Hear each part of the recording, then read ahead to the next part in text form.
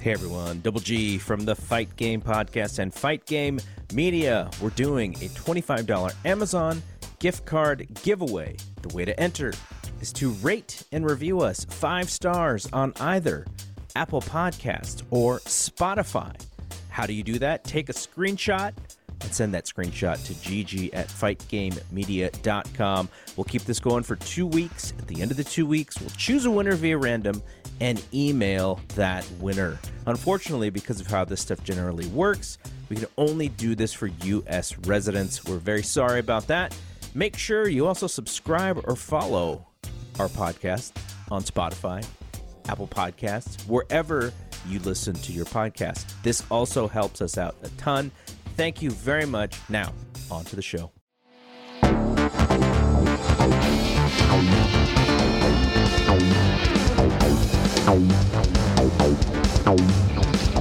Welcome everyone to the Take It Home podcast. I'm your host, John LaRocca.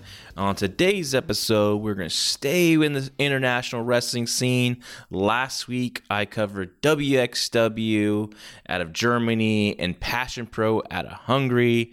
Got some great responses on those episodes. And as promised, I'm going to cover this week Insane Championship Wrestling out of Glasgow, Scotland. And currently on the Peacock Network, they loaded up a special event from Insane Championship Wrestling, their Fear and Loathing event, nights 1 and night 2. These took place on November 20th and November 21st. So I'm going to cover specific matches from those events. I'm not going to cover go through every match on that card, but certain matches that really caught my eye. Now, I've never seen Insane Championship Wrestling before. I've heard about them, of course. A lot of big matches happened there. A lot of great athletes came out of there. Drew McIntyre, Wolfgang, Damo.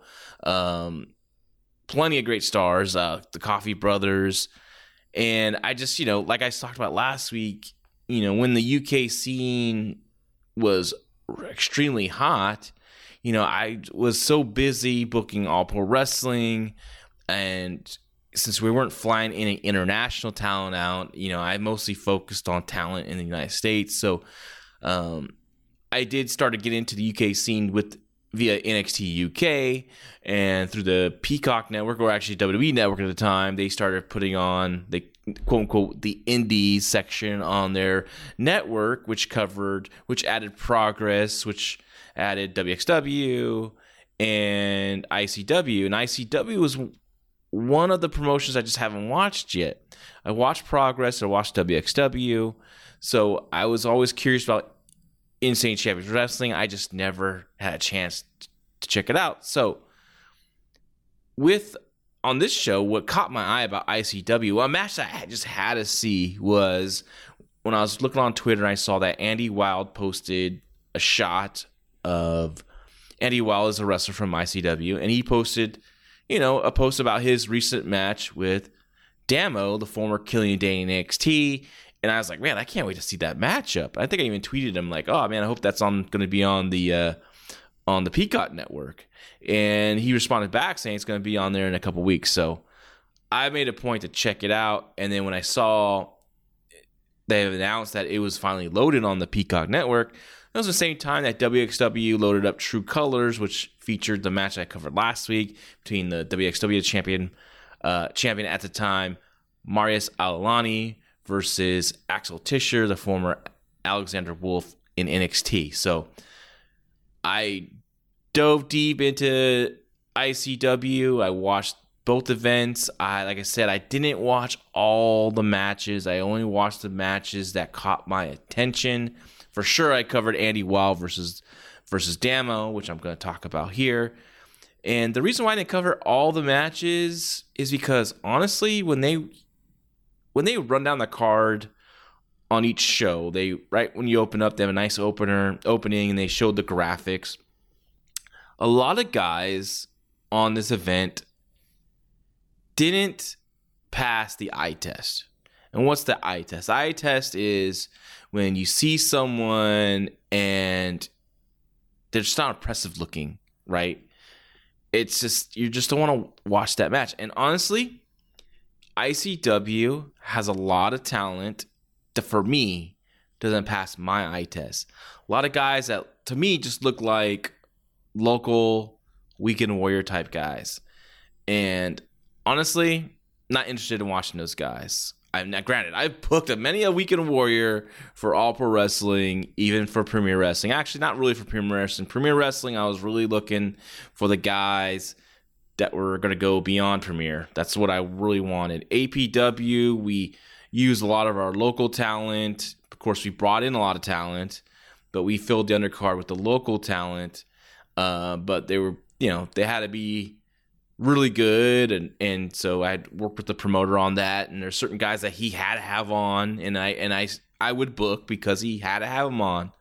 But for the most part, the local talent was the local talent, because they're not going to be the highest budget guys, because you're flying in guys, so those guys are the high price guys. Those are the guys that are really selling the tickets. The local guys, they do sell tickets to their friends and family, but they're not bringing the people that are just not going to show up. Your core audience, dude. They're going to be the fly-ins are going to be the people that are going to just like, oh man, I got to see that guy, I got to see that girl. I can't believe they're in my area this week. So, not knocking these guys. I'm just saying, I like to see the future stars. I want to see, when I'm watching the promotion, I want to see who has that look that's going to catch my eye, that I can see, yeah, I can see that guy or gal in a major promotion today. So that's why I didn't really cover all the matches. Some guys, just like I said, look like the local Weekend Warrior type, and like I said, that's cool. But I'm gonna cover a couple matches on this show, specifically a couple matches from the first night, a couple matches from night 2. And it was overall a fun event. I really liked overall production of Insane Championship Wrestling. I liked the look of the building they were in. I thought they shot it really well. I couldn't tell how many people they had there. It was dimly lit, with the audience, which I like. I like sometimes you can see the audience in the background, but sometimes I like when it's like a movie, you darken the crowd and you just focus on the ring. Right? They have a nice entranceway, professional lighting in this building. One of the stars for me on this show was the ring announcer. His name is Simon Cassidy. Complete professional. Has the tux, great voice. He just does his job. He's not out there to get himself over. And I really love that. And since he is so professional, it puts me in a mood. I'm going to watch a professional event. I'm not watching just some ham and eggers out there doing an indie show. So I really appreciate Simon Cassidy. I think, he's a guy you can fly out just to ring announce. That's how good he is. I think he's would be great. I know WWE really wants to do a lot of the female ring announcers, and the ones they have are pretty good. NXT UK has a good one, though they don't really show her on screen. She does it off screen, which is I always find interesting. But NXT in the United States here she's really good. So, but for NXT UK, I would love to see this Simon Cassidy guy, be their ring announcer that's actually on screen. So, because he's, like I said, really, really good, and reminds me a little Howard Finkel-ish. That's a kind of a major compliment, because Howard Finkel to me was the greatest. But just that professionalism, right? And I looked forward to him calling the match, to do the ring announcing for the match as the guys came out. I didn't skip the entrances of a match I want to watch. I didn't skip an entrance, one, because I want to see their poise, I want to see their presence, I want to see how they carry themselves like a star as they make their way to the ring. But also, I really want to hear Simon Cassidy's call, because he was so good. So he was my highlight, one of my major highlights, ICW, and I would just watch ICW just for Simon Cassidy, because this guy is professional, and I can't wait to see this guy do bigger and better things. I would hope, would sign this guy and use him and do pro wrestling again and make it a sport again. I know, at least for NXT UK, which is more sports based of all their brands, right? I would, like I said, when things start opening up again in the UK scene, where they're in United Kingdom specifically, where in London, where an NXT UK is filmed, when they can, because really the restrictions for COVID is really tight there. And once things start opening up a little bit more, I mean, they have like about 40 to 50 fans are allowed in that PT Sports arena. Then they start doing bigger buildings. I would love to see this guy do the ring announcing for NXT UK. So, and I'm going to cover, like I said, some unique matches on this show.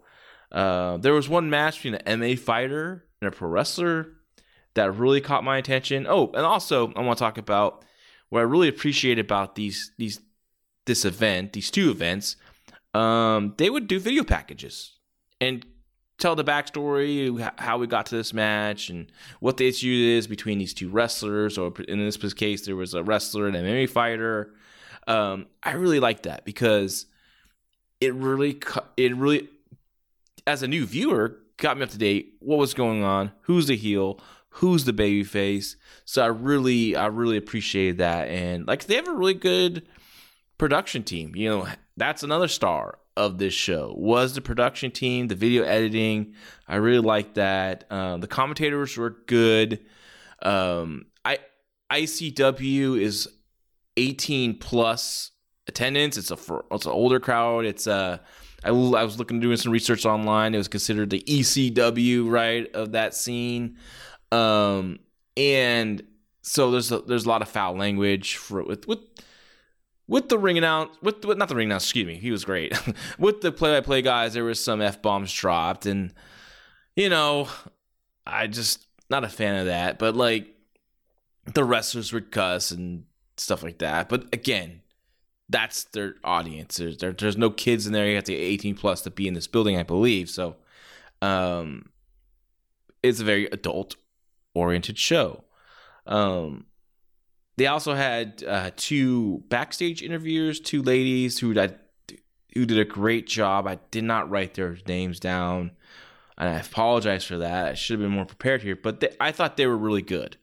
They asked great questions, and it was presented respectfully. It wasn't a gag. It wasn't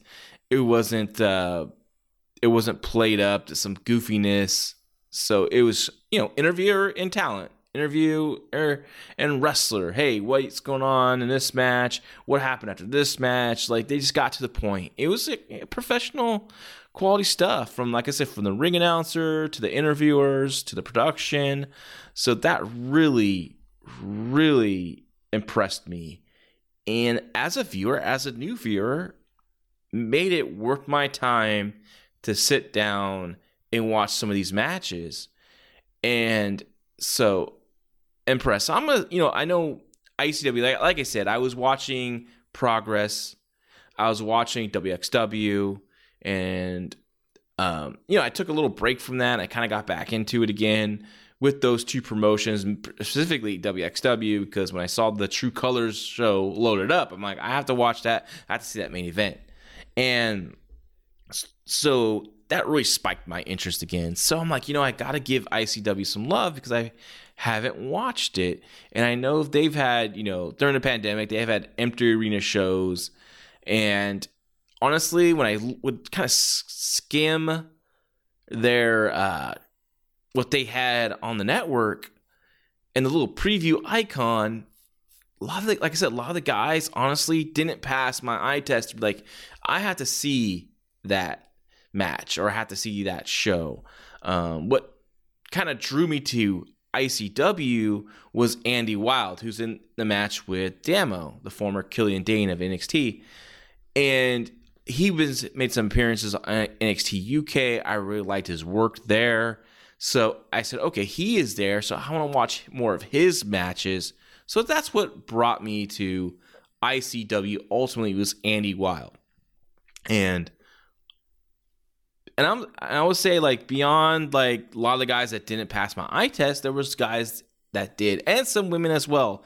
Though I'm going to just quickly talk about a women's match on the show, but I'm not going to really go too detailed into it because the match wasn't the best, but I saw great potential there, especially with one of the women, and actually both women, but one really stood out to me. Her name is Molly Sparta, and she really stood out to me as a future talent. So before I get into that, I want to talk about what we got going on Fight Game Media Plus. That's our Patreon.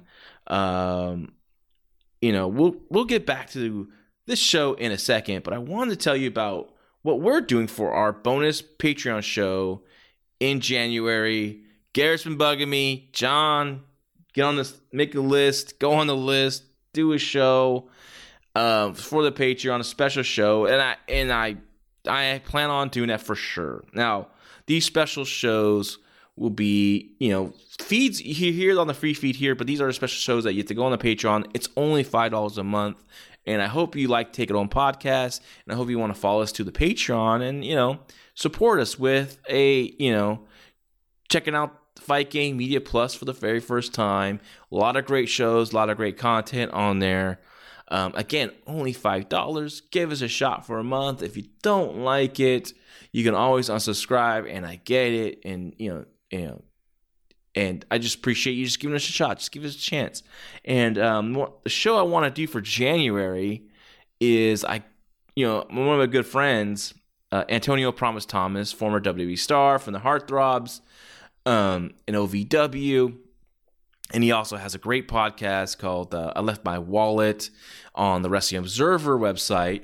And him and I are really good friends. We talk wrestling like every day. We're always texting each other back and forth about matches we watch, psychology, and I love talking to him about pro wrestling because, even though I've been around in wrestling for a very long time, as I was always taught, you never stop learning in this business, and I'm just I'm like a sponge for knowledge. I want it all.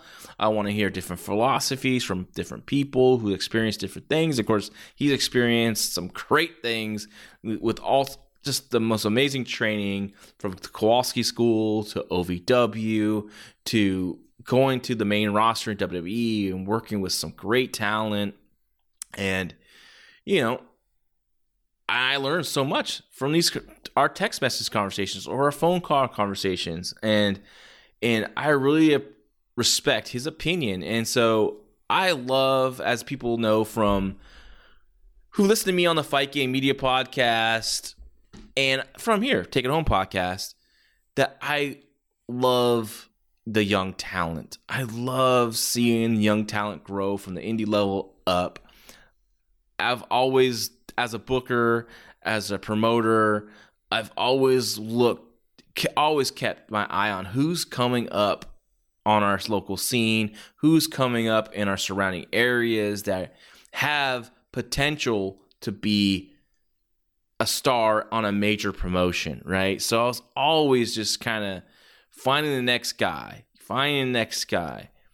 And it's just a passion of mine. I just love it, and I love to not just to book them, but also book them and also talk to them, also get in their head to see, and kind of like help them progress in wrestling. If I see some issues in their work, this is what you could do better. This is what you can work on, and I just enjoy working with young talent. Like Jeff Cobb, when I discovered him in 2012 out of Hawaii, and and look at him now, right? I'm not saying I was the one that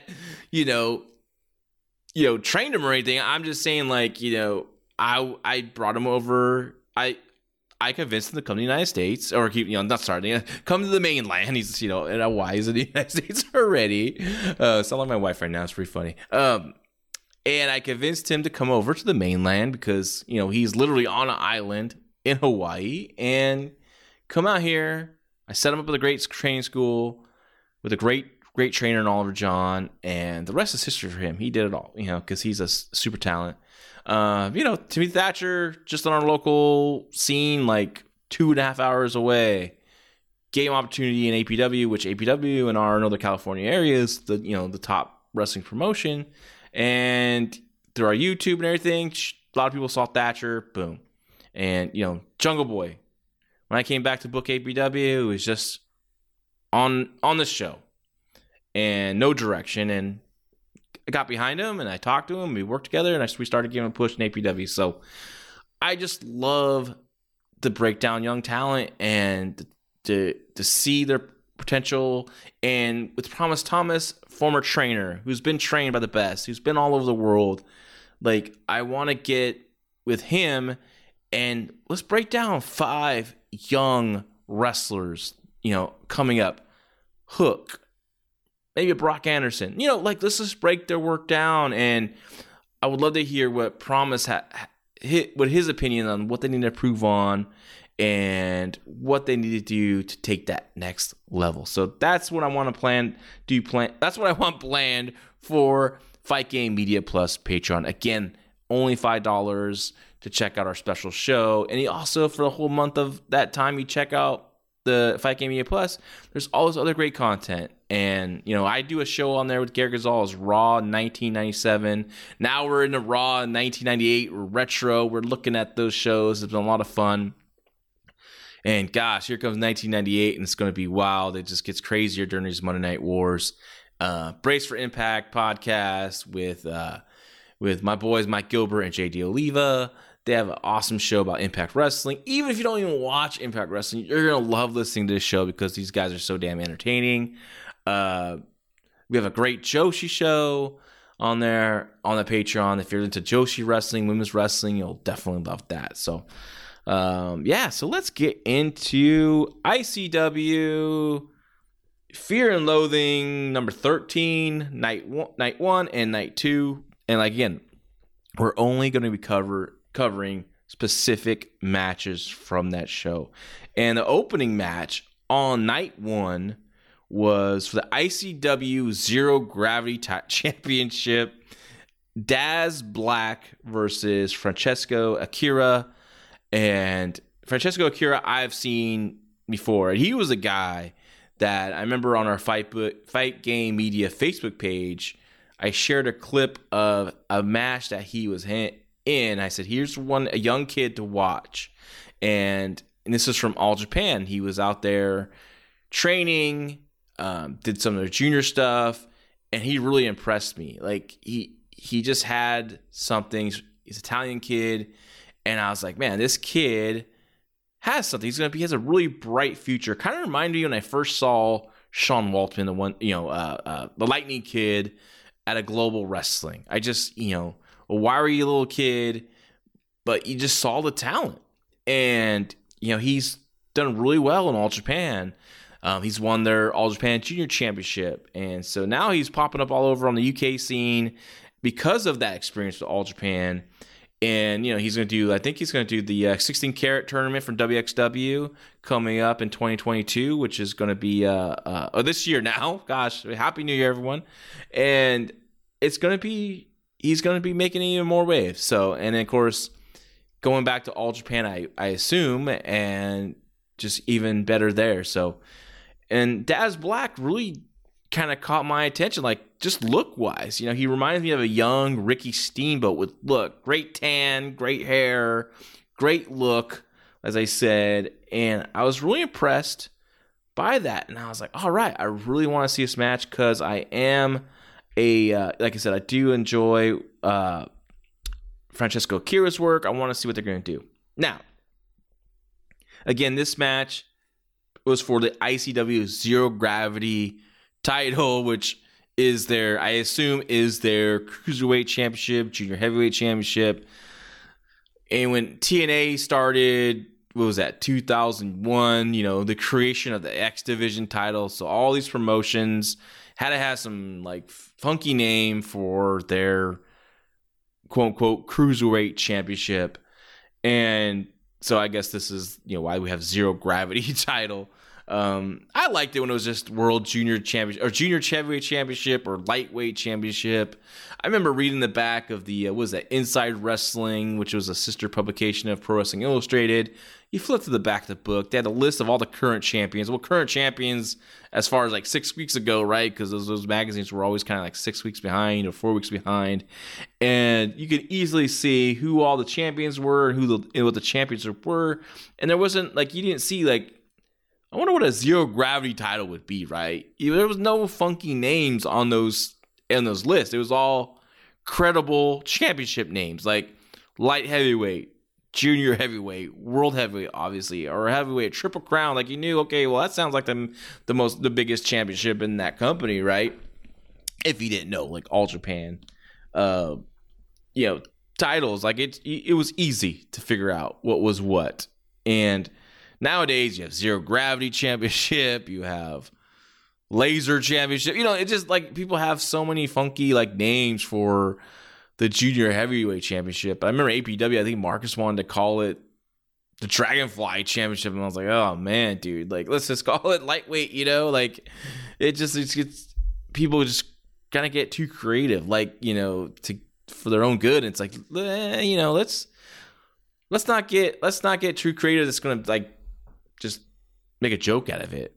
But zero gravity is not bad, and I get it, but it's for the lighter wrestlers.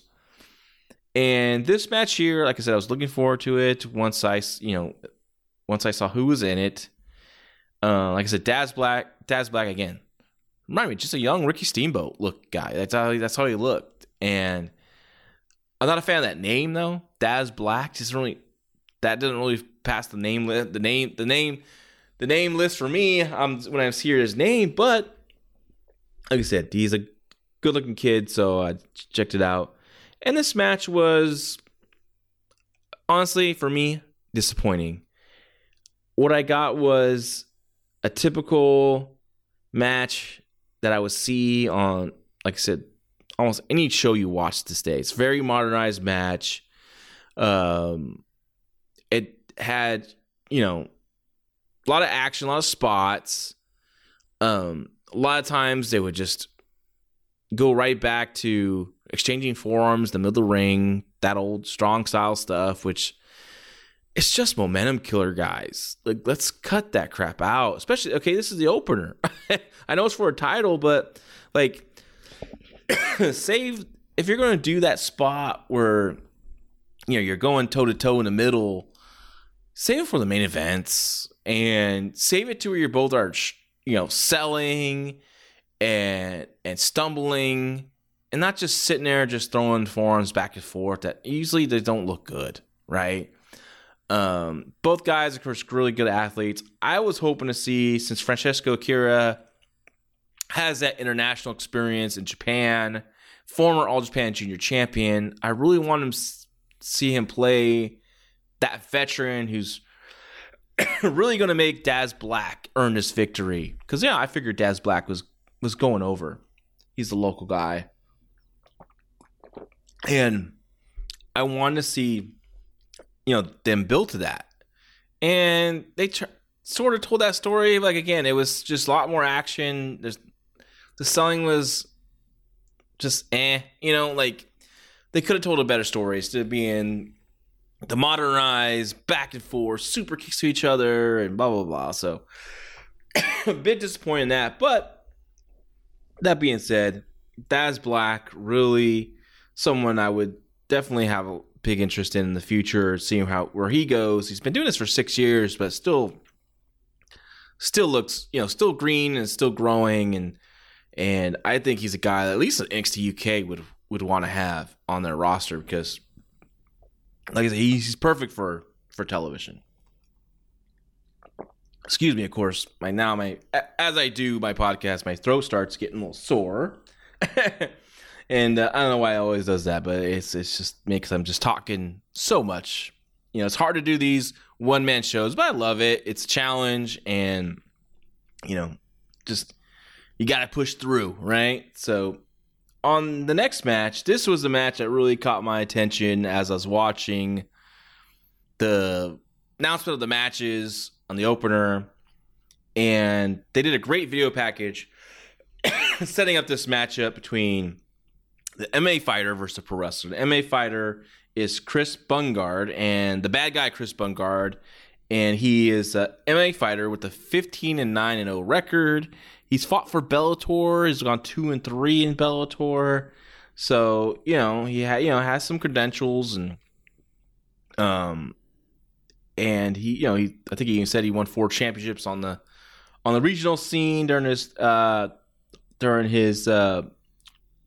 career. So, and obviously I could tell right away this guy's a pro wrestling fan, and you could tell he really got pro wrestling. This wasn't just a gimmick, like he loves wrestling as well as a fan of it, and they told the story with him and his opponent Jason Reed, and it was kind of interesting because during how this all started was Jason Reed's in a match at their local studio show called Fight Club, and Jason Reed takes a bump and goes into the guardrail and kind of knocks into Chris Bungard right at ringside. And where Chris Bungard's at, on 2 sides of the ring, there's only like enough room for like a row of people, to like kind of standing room only, to lean against the wall and watch the show. So it gives, like I said, a Fight Club feel, as the show is called, Fight Club. And what was interesting is that from the clip, Chris Bungard's the one that shoves. They jaw jack, but Chris Bungard's the one that shoves Jason Reed, who's the heel, first. So that was weird, and I wouldn't have booked it that way. This was like a take for me when I saw it of the Lawrence Taylor Bam Bam Bigelow deal, right? If you remember Lawrence Taylor at the Royal Rumble, what was that, 95, and Bam Bam Bigelow just lost a match. People are laughing. He's working his way around ringside, trying to get the people to just laugh at him. And the commentators, are saying they're laughing at this guy for losing to I think it was 1-2-3 Kid, and it was by Bob Holly or something like that. And in a match, they lost to the little guys, and ha ha ha ha, And finally, he goes to Lawrence Taylor, who's at front row, and Lawrence Taylor's laughing too, and he's like, "You guys something funny with me laughing at me?" And he of course shoves Lawrence Taylor down, and Lawrence Taylor and him started getting this little confrontation. So I thought something similar I thought they should have done here is the heel, Jason Reed, should have been the one that kind of pushed Bungard first. That's what, that didn't make sense. So at first I thought, okay, maybe the MMA fighter is the heel. But no, Jason Reed's the heel in this match from what they did in the match and his demeanor and everything. This had a lot of heat. Crowd was actually 50-50, really. There's a big fan base for Jason Reed. There was a big fan base there for Chris Bungard. So a lot of noise. They really built this up well. Like beyond the first moment of the angle, the rest of it was really built well. So they really got the local interest going with these fans. There were fans. Fans were just really pumped for this match.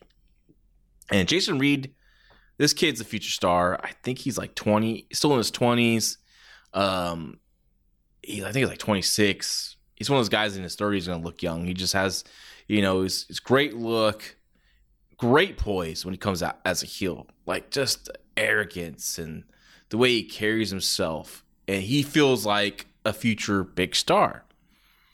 So I was really pumped to watch this match. And then that guy Chris Bungard, who's of course, 15-9 and 0 and fights, right? Like he just brings that same demeanor, like this is real fight, So I love that.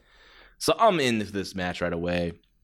The rules of this match are pinfall, submission, or KO, which I was like, oh man, that means they're gonna go on the floor, they're gonna do a lot of goofiness, probably using tables. Luckily, no tables, but there was chair shots in this. But there was a chair shot that happened during the build-up, so it did make sense why they would use a chair.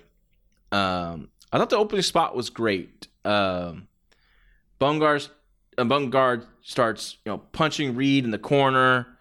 The referee, pulls Bungard out, and then Reed takes a cheap shot with an eye poke and starts getting on Bungard, but Bungard ended up doing the big suplex, mounting, throwing down punches, going for the rear naked choke, and then Jason Reed quickly gets the ropes. Now, it could have been a lot better if the referee would have probably done his job well. The referees here aren't the best. I would say that in ICW. A lot of them are tall, like giant referees that kind of like, even during the match with on night 2 with Andy Wild and Damo, which is a battle of the big man, like the referee's just as big, like height wise, right? So the referee here was tall, and he just pulled Bungard out into the middle of the ring, and that's when Jason Reed had to fly in and go for the eye poke. What should have happened is as you know, Chris Bungard gets him in the corner, starts throwing punches. The rules in a wrestling match are you have a 5 count when someone's in the corner. So it should be 1 punch, 2, 3, and the referee should kind of get the 4, but see like, oh man, he's going to lose it. I don't want to disqualify him right now because this is a big match. So the referee should get him by the waist, turn his back to the person that's in the corner, and starts pulling out the guy who's delivering the offense out of that corner and pull him out. As the referee's pulled him out and his head's tucked away, that's when Jason Reed should pop up and do the thumb in the eye. So the referee sees the thumb in the eye. I know technically it's only pinfall, submission, and KO, and I guess that means it's going to be a no disqualification if you can use chairs, obviously. But come on, like there's no heat if the referee sees it. That's what I'm saying. Even in a match with a no disqualification, so the heel needs to take cheap shots behind the referee's back to get some heat. So I like their idea of the opening spot, what they were going for. I like that it shows right away that, oh shit, Chris Bumgarner.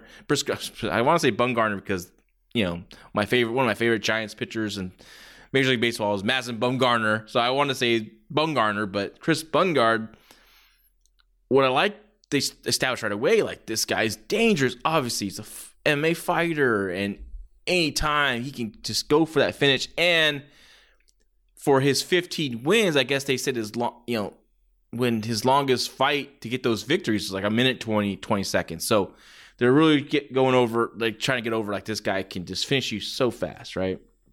You know, after, Reed got to the ropes when he was in the rear naked choke, he took a powder, got back in.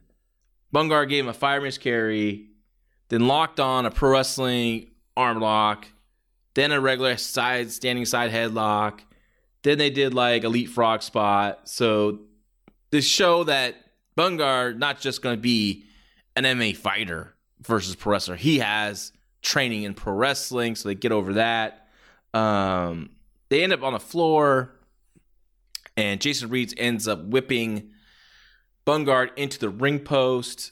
And I'm not a fan of whipping a guy into a ring post. I think you should always grab a guy by the back of the neck with both hands, not one. I see all the time one-handed because back in the 80s, even the 90s, the old ram the guy in the corner or throw a guy in the post by one hand. No, it's two hands. Grab the guy by two hands and ram him in the post because it just looks bullshit. When Hogan get away with it because he was Hulk Hogan, a megastar, and he was so over that people saw through his bad fundamentals, right? But on this level, the fundamentals should be tightened up. And if you're Jason Reed, dude, either grab him by the trunks in the back of the neck or grab him with both hands on the back of the neck and one on the hair and just slam him into that ring post, right? They ended up doing another ring post shot later on, and like, dude, just no. Stop with the ring post shots. One is enough. And honestly, in my opinion, I think it should only be done if it's going to lead to the finish. It should be a bigger deal. I used to love it that Mid-South Wrestling in the 80s, Bill Watts, the ring post was done. If you did it, you're disqualified. And that's why they would always do it behind the referee's back, because that's where you get the heat. Now we just do it because we just do it, right? It's like everyone goes through the steps in WWE. It's like no big deal. So Eventually, as they're on the floor, Reed body slams Chris Bungard on the floor on the stage. Really great sound, really good body slam, big ol' bam. Big reaction to the crowd. They just took too long to get there. Like the brawling just took too long to get there. Again, here's where the second post shot came in after, and I was like, okay, a little one too many on that. Each guy had a second with them. Jason Reed had Coach Tripp, and Chris Bungard had Rudo. So Rudo was on commentary during the match. And he did a great job in the video package where they had like a press conference, which I thought looked great. And Rudo cut a hell of a promo for Chris Bungard to lead up to this match. And as Reed is, on top of Bungard on the floor, he starts jaw jacking with Rudo at ringside, who's doing commentary. That's where Coach Tripp during the build-up had his arm broken by Bungard, right? With the submission. So he came out with the arm in a sling. Obviously, it wasn't broken, and behind the referee's back, hit the guy with the chair. So, but it's like, you do all that, like, you already got the body slam, you know what I mean? Like, you already got the bodies on the floor, you already got the post, and now you're doing this. It's just, honestly, to me, a little too much, right? And then we go back in the ring, and Jason Reed did about 5 chair shots. The last one looked really unsafe. I mean, Chris Bungard did turn his head, but it was it's like the Cactus Jack, Ken Shamrock swinging the chair like a baseball bat to Cactus Jack, and or Mankind. It just looked it's nasty. And for a guy that's competed in real fights and got hit in the face, it's just what we know about concussions and all that. That just worries me. Bungard ends up making his comeback shortly after this. He hits an exploder that really just drops poor Jason Reed right on the top of his head. I don't know what happened here, but Bungard just doesn't look like didn't explode enough with the hips to kind of get him over. So that was really scary, and Reed needed some time. And eventually, Bungard gets the sharpshooter, and was an awesome spot. Like, because people just got to their feet and reacted big, and that should have been the go-home move. And it wasn't.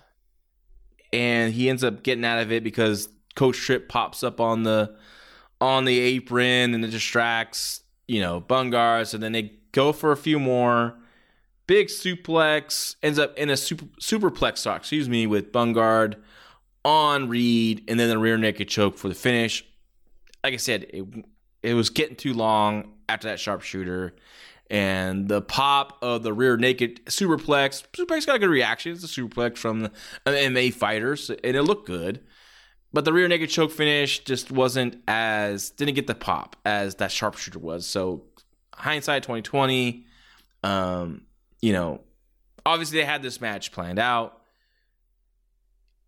and that's what's wrong. Honestly, it's like that's what's wrong with wrestling for a long time. Not just these guys. I mean, it's just everything's so planned out now that the art of listening to the crowd, to keep that ear open, and so once he has that sharpshooter on, that press going nuts. That's where it should have been, because it was just poetic justice that an MMA fighter beats a pro wrestler with quote a pro wrestling submission hold, just like in 1995 at the Tokyo Dome in October when Keiji Muto defeated Takada with the figure 4, because Takada's from UWFI, which was a shoot style promotion. It was worked, but it's shoot style.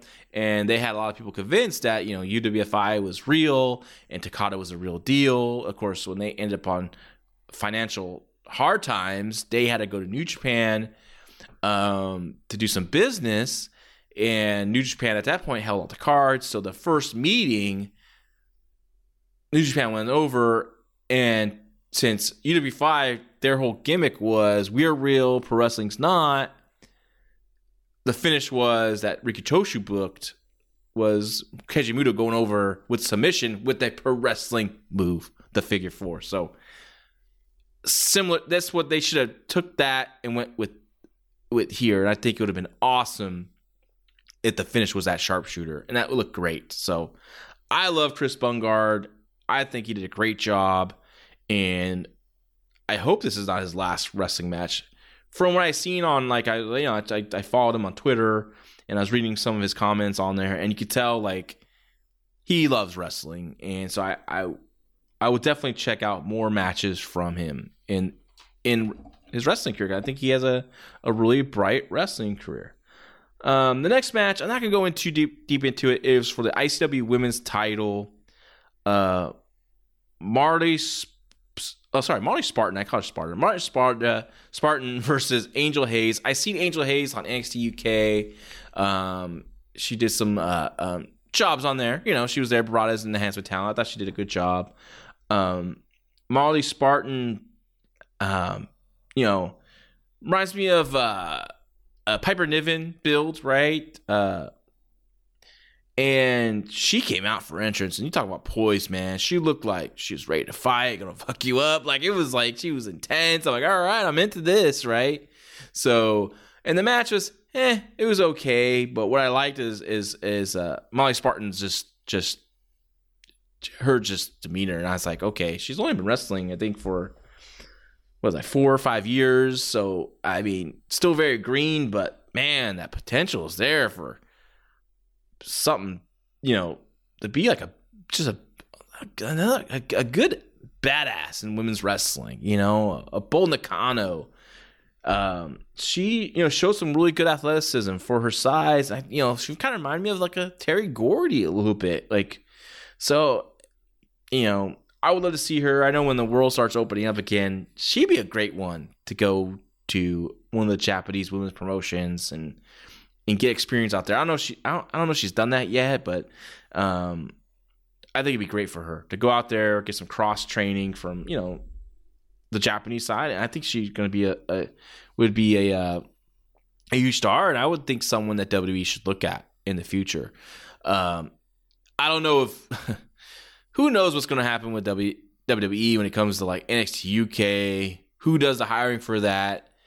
If it's John Laurinaitis, he would not assign her, because John Laurinaitis, he wants the swimsuit girls, right? That's always been the talk back in the day when he was the head of talent relations back in the day. Now he's back again, and nothing's changed with his attitude, right? As you can see with NXT 2.0, who they're pushing on that. Tiffany Stratton, Cora Jade, like, that's who he wants to feature. Unfortunately, Marty Spartan wouldn't be in that what he likes, which is so freaking unfortunate, because if you see this woman and you see what her how she carries herself, how intense she is, I mean, you just want to invest in her, because what you have, like, you can't teach that poise, right? Just like Jason Reed, you can't teach that. You just have it. You have that it factor. That is part of the it factor. You know, when you person walks through that entranceway and you believe them, who they are, that's something that a lot of people just don't get. You just have it, right? She has it. Just because she doesn't look like a swimsuit model, don't discount that. And it's so frustrating about wrestling today, or at least on, you know, WWE right now, is that they're going back to that. They're going back to the athletes. They're going back to the swimsuit models. And it just kills me, because you have a woman like this.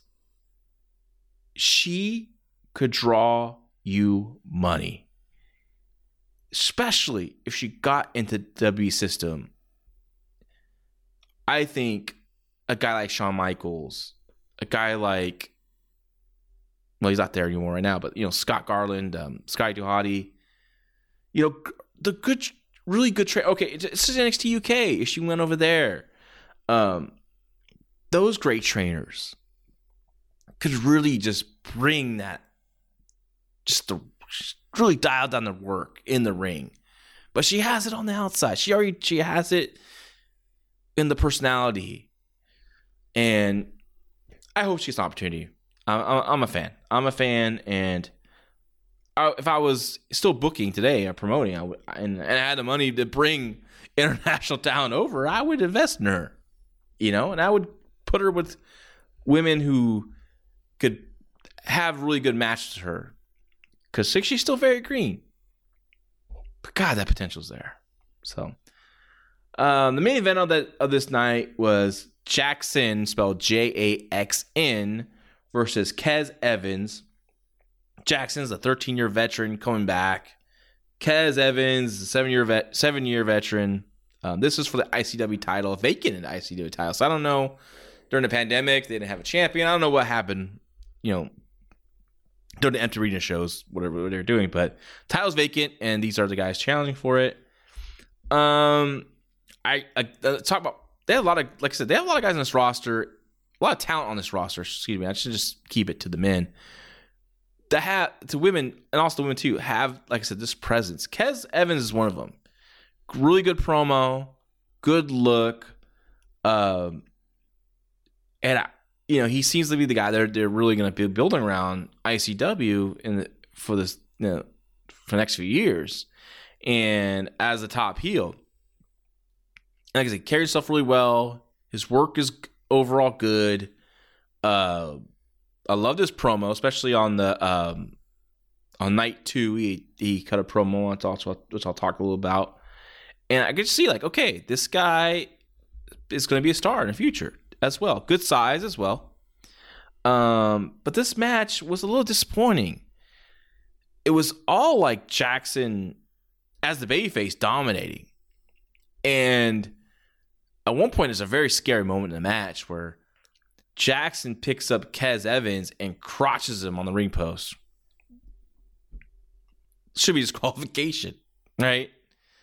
But he crotches him on the ring post, and then he just falls back with him into a back suplex on the floor. But he doesn't just fall straight back and straight down. He kind of walks backwards a few steps and then drops him, and Kez Evans back his head hits the guardrail.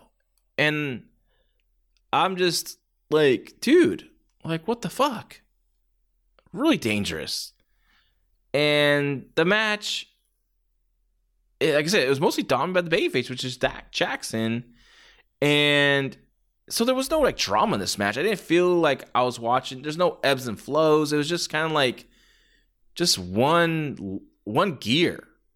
There was no gear change for me. Though I did like Jackson's demeanor. I liked his work. His stuff looked good. I mean, it just didn't really tell the story that really like pulled me into a world title match. So, and at the end of the night, Jackson wins and he's the champion. So that's how night 1 ended.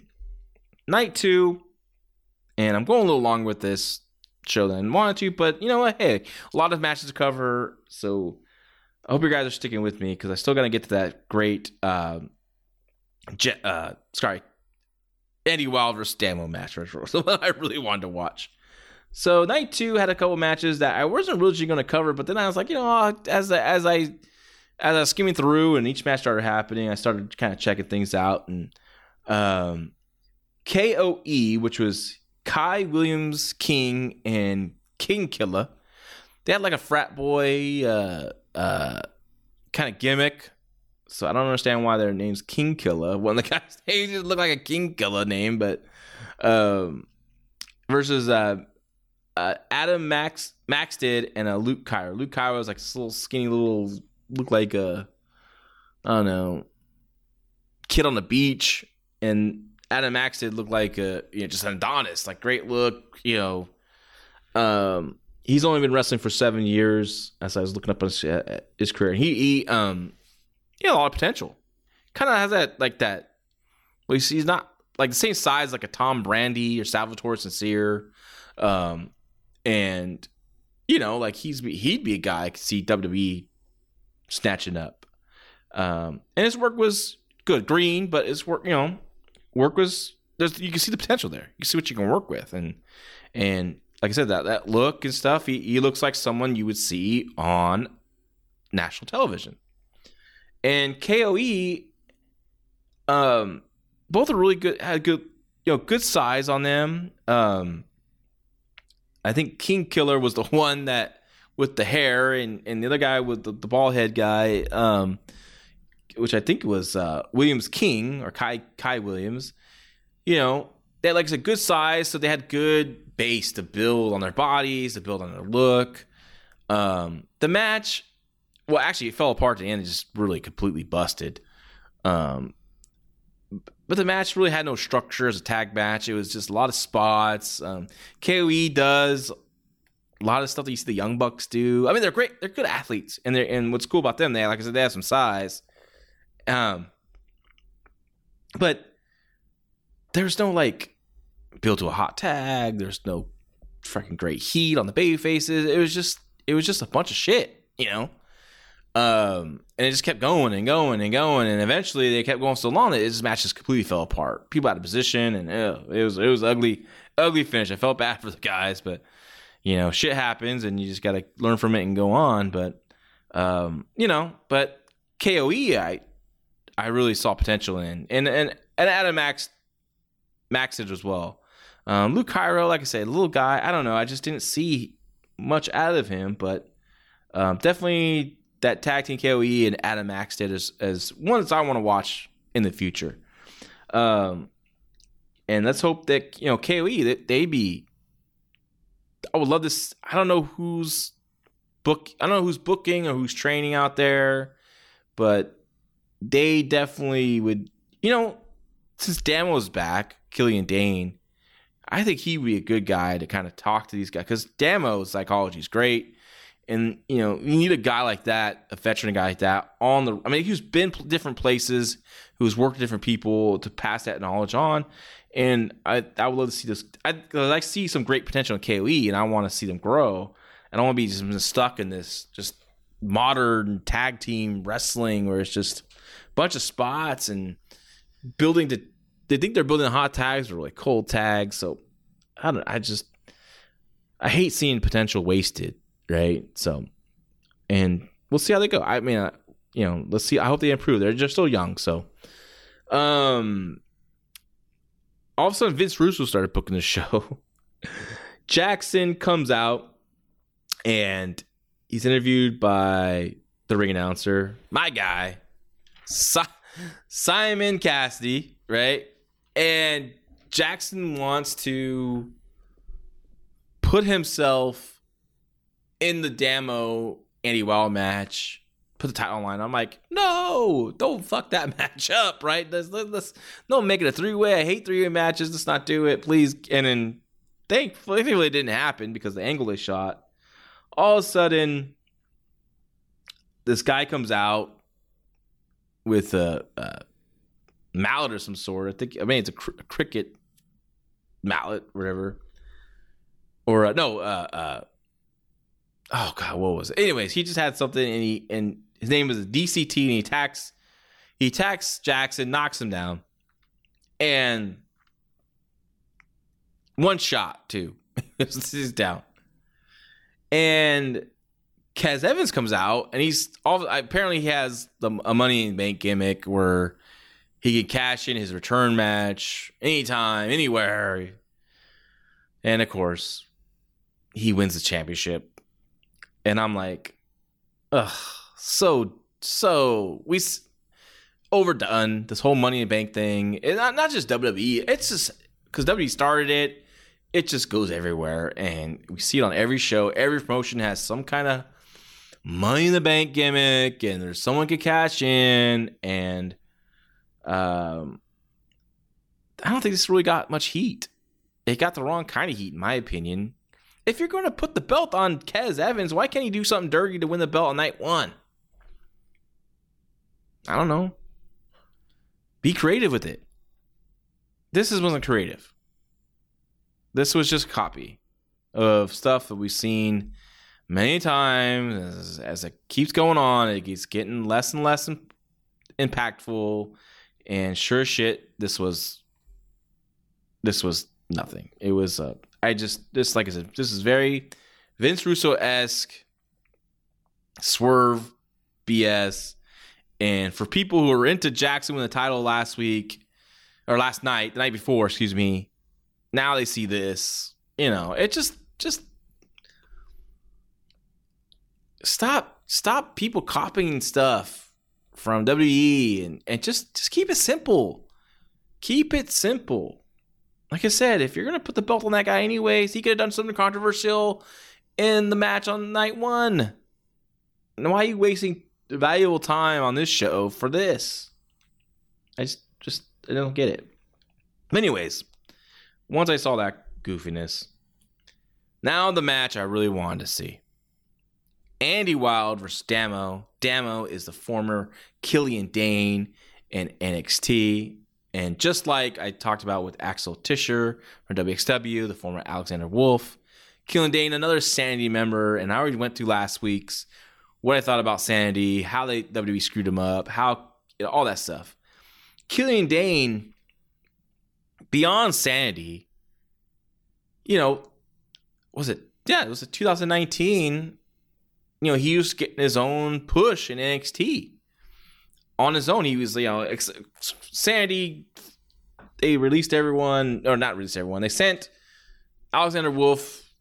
They released Eric Young. They couldn't figure out what to do with Sanity.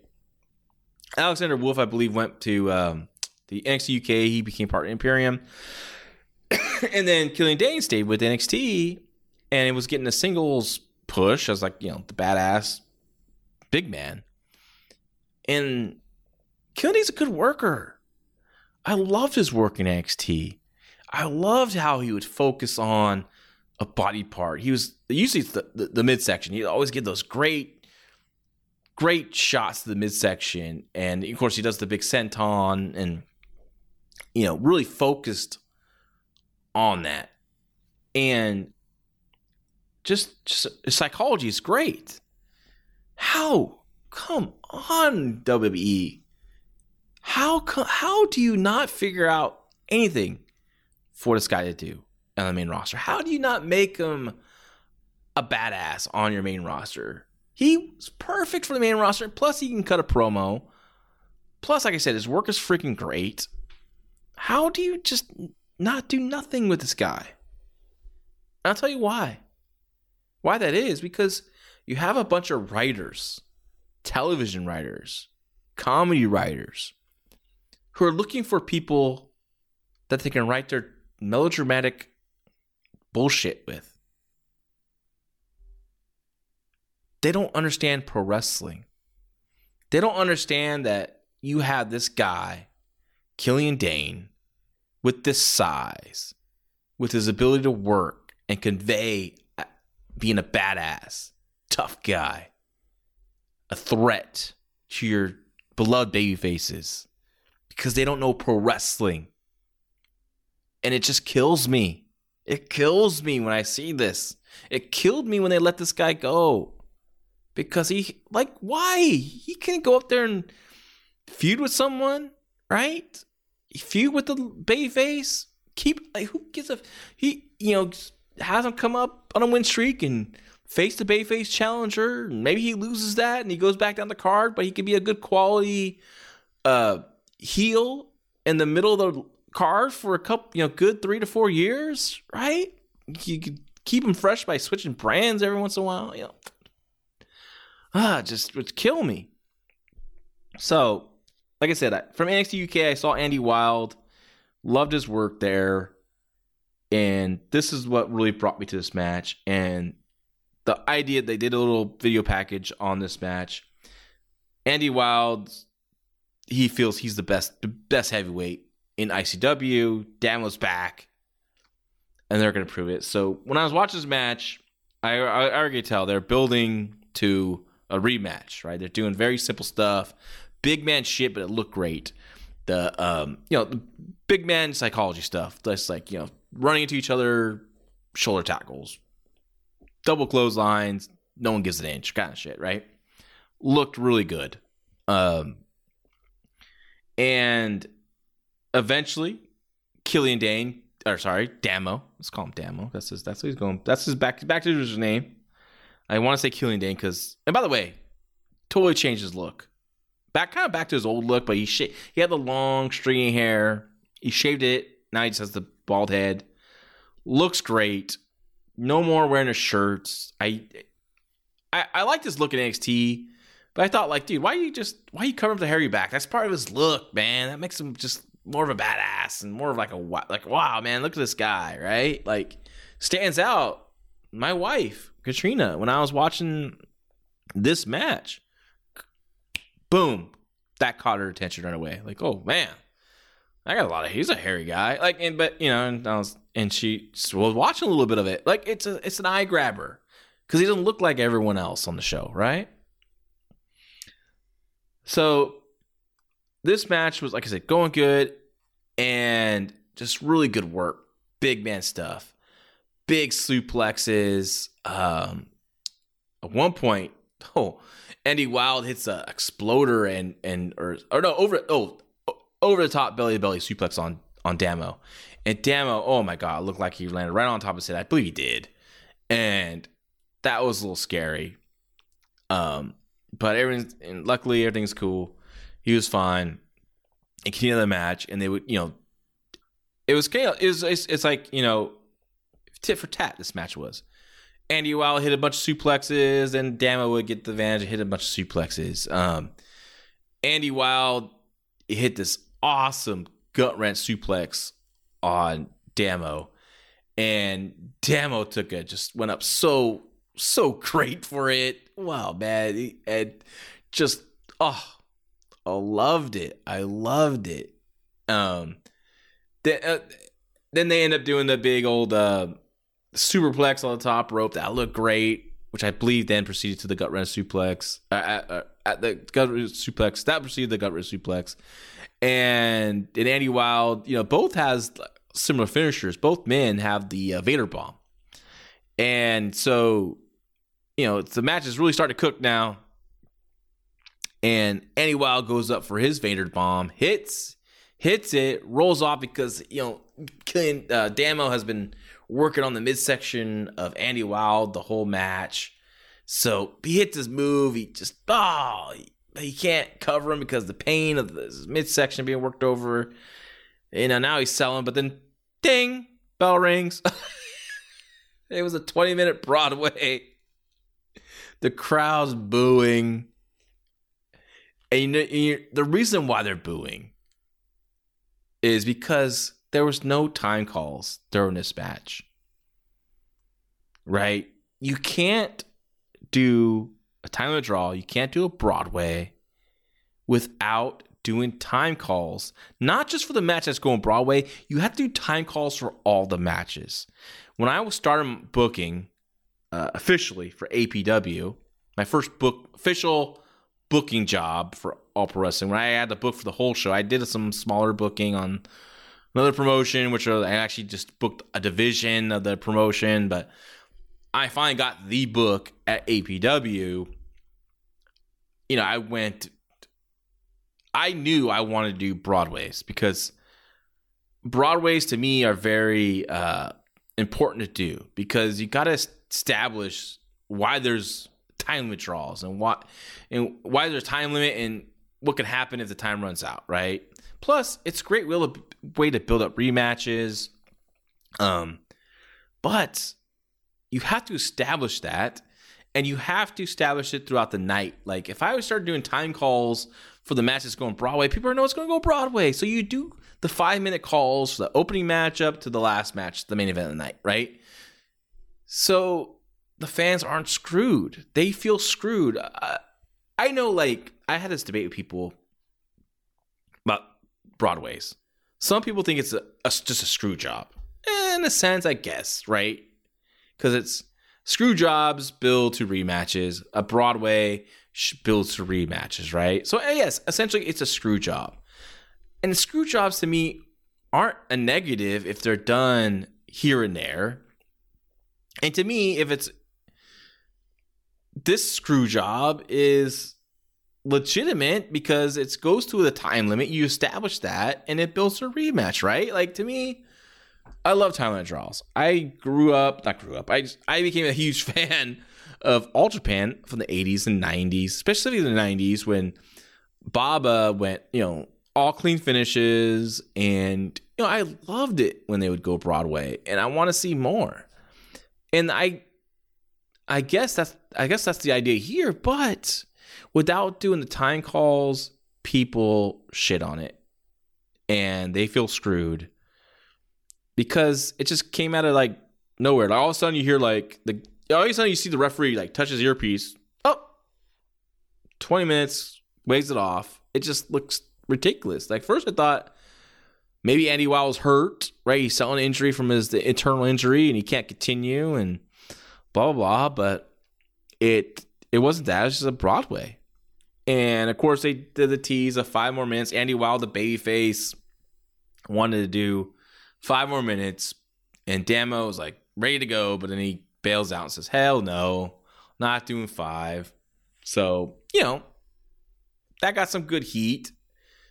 But the Broadway finish really took the crowd out of it. And poor, Simon Cassie, ring announcer, when he would announce the next match, and the following contest is a 20-minute time limit, the fans would just boo, right? And then they did that a couple times. And they even booed them when I think he said the 30-minute time limit for the tag team title match later on this same night. So you just can't do Broadways without establishing time calls because, like I said, people would be screwed. But what was happening before that was a great match and made you really want to see more between these guys. So I just wish the finish was a little better. They could have done a double knockout. I think the fans would have cared if it was a double knockout because that would have made sense. And then you could have had a double knockout, both guys out, referees, officials, doctors come in, checking on both men. Both men kind of come to their senses. Both men want to continue fight. Everyone's separating apart. Everyone's separating. Now it becomes like a little pull apart. And now, you could do that instead of just the Broadway that they did. That just didn't work. Last match, again, went a little long here, but there's a lot more matches to cover than I did last week. It was a tag team title match. Kings of the North. And they consist of Bonesaw and Damian Corvin versus the 9-9 of Jack Morris and Dickie Devers.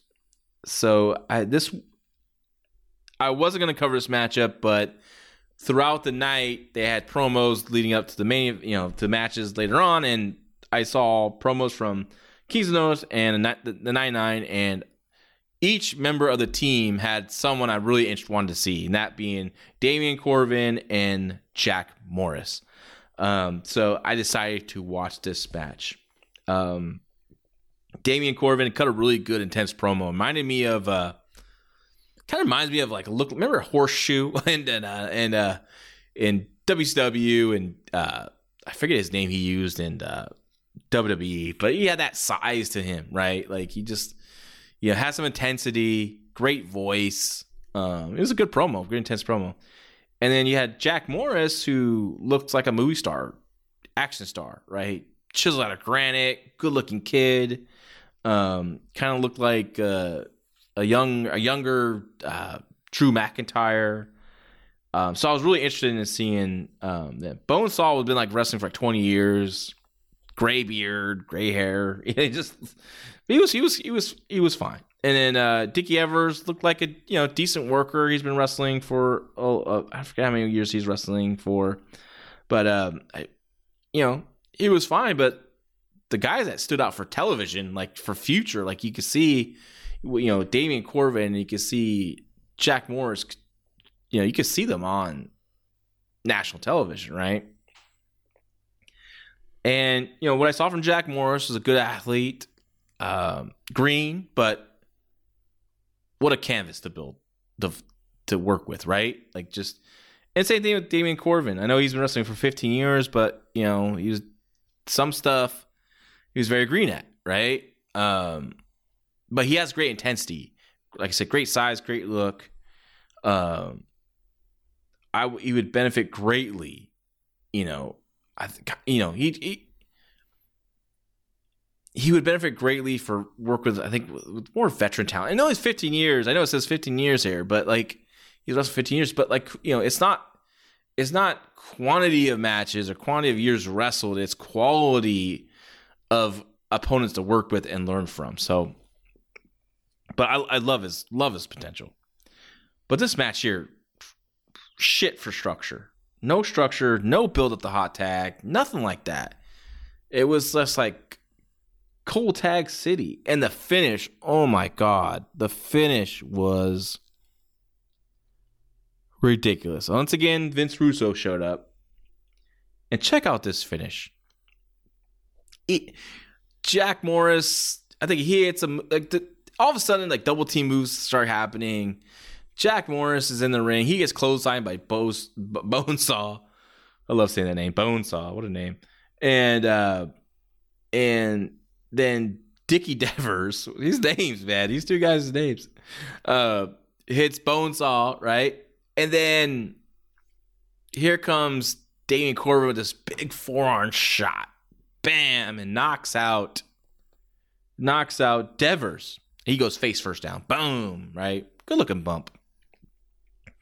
And the referees just like jumps in front of Corbin and starts getting his earpiece, throws up the X sign.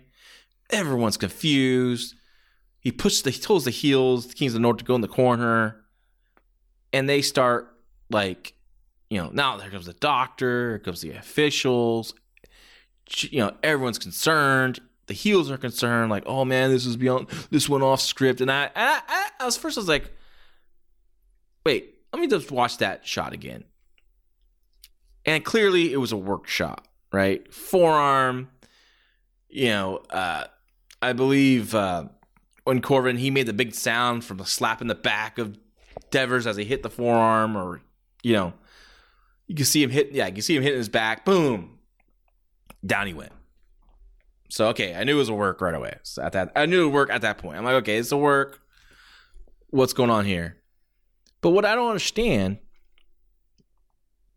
Okay, well, before I get to that. So what happened was, everyone's concerned. Doctors are checking on Devers. Now, he's not the legal reign. Jack Morris is the legal man, right? The referee's putting on his gloves, and I don't see any blood. But the referee's he's put on his gloves for some reason. And they rolled Devers out to the floor, and you wouldn't do that if a guy was seriously hurt. If you think he's knocked out, you're not going to let him roll out to the floor and help. You know, even if you got him to the floor, you just wouldn't move him, right? You wouldn't move him from that position. So, okay. And then all of a sudden, Jack Morris in the ring, and everyone's just like, oh, man, you know, oh, shit. You know, can't believe this happened. And Jack Morris, you know, they start... And the Kings of the North, they start high-fiving each other. Oh, man, it's all good, bro. Shit happens. And then all of a sudden, the Kings of the North just, you know, as Jack Morris turns his back, they attack him, put him in their finisher. Boom. Referee is like, oh, like, what are you doing? And they cover Jack Morris, and the referee counts 1, 2, 3, and the place goes, wah, wah, wah. Like what heat did this get? And how stupid is this finish? He knocks the guy out and he can't cover him for the finish, right? Like, this is supposed to be a real contest, people. If he knocks the guy out, shouldn't either referee call the match, or if he's going to cover the guy, count him out. Even if the finish is fucked and it's not supposed to go that way, the referee, your job is to count the finish when the guy is down, right?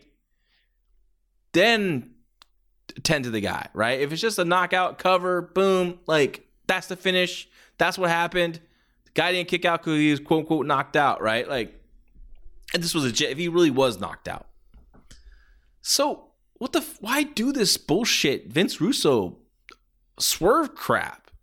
So you're going to tell me, okay, that was real, but this I don't know. I don't know what the fuck they were trying to do here. It's really pissed me off.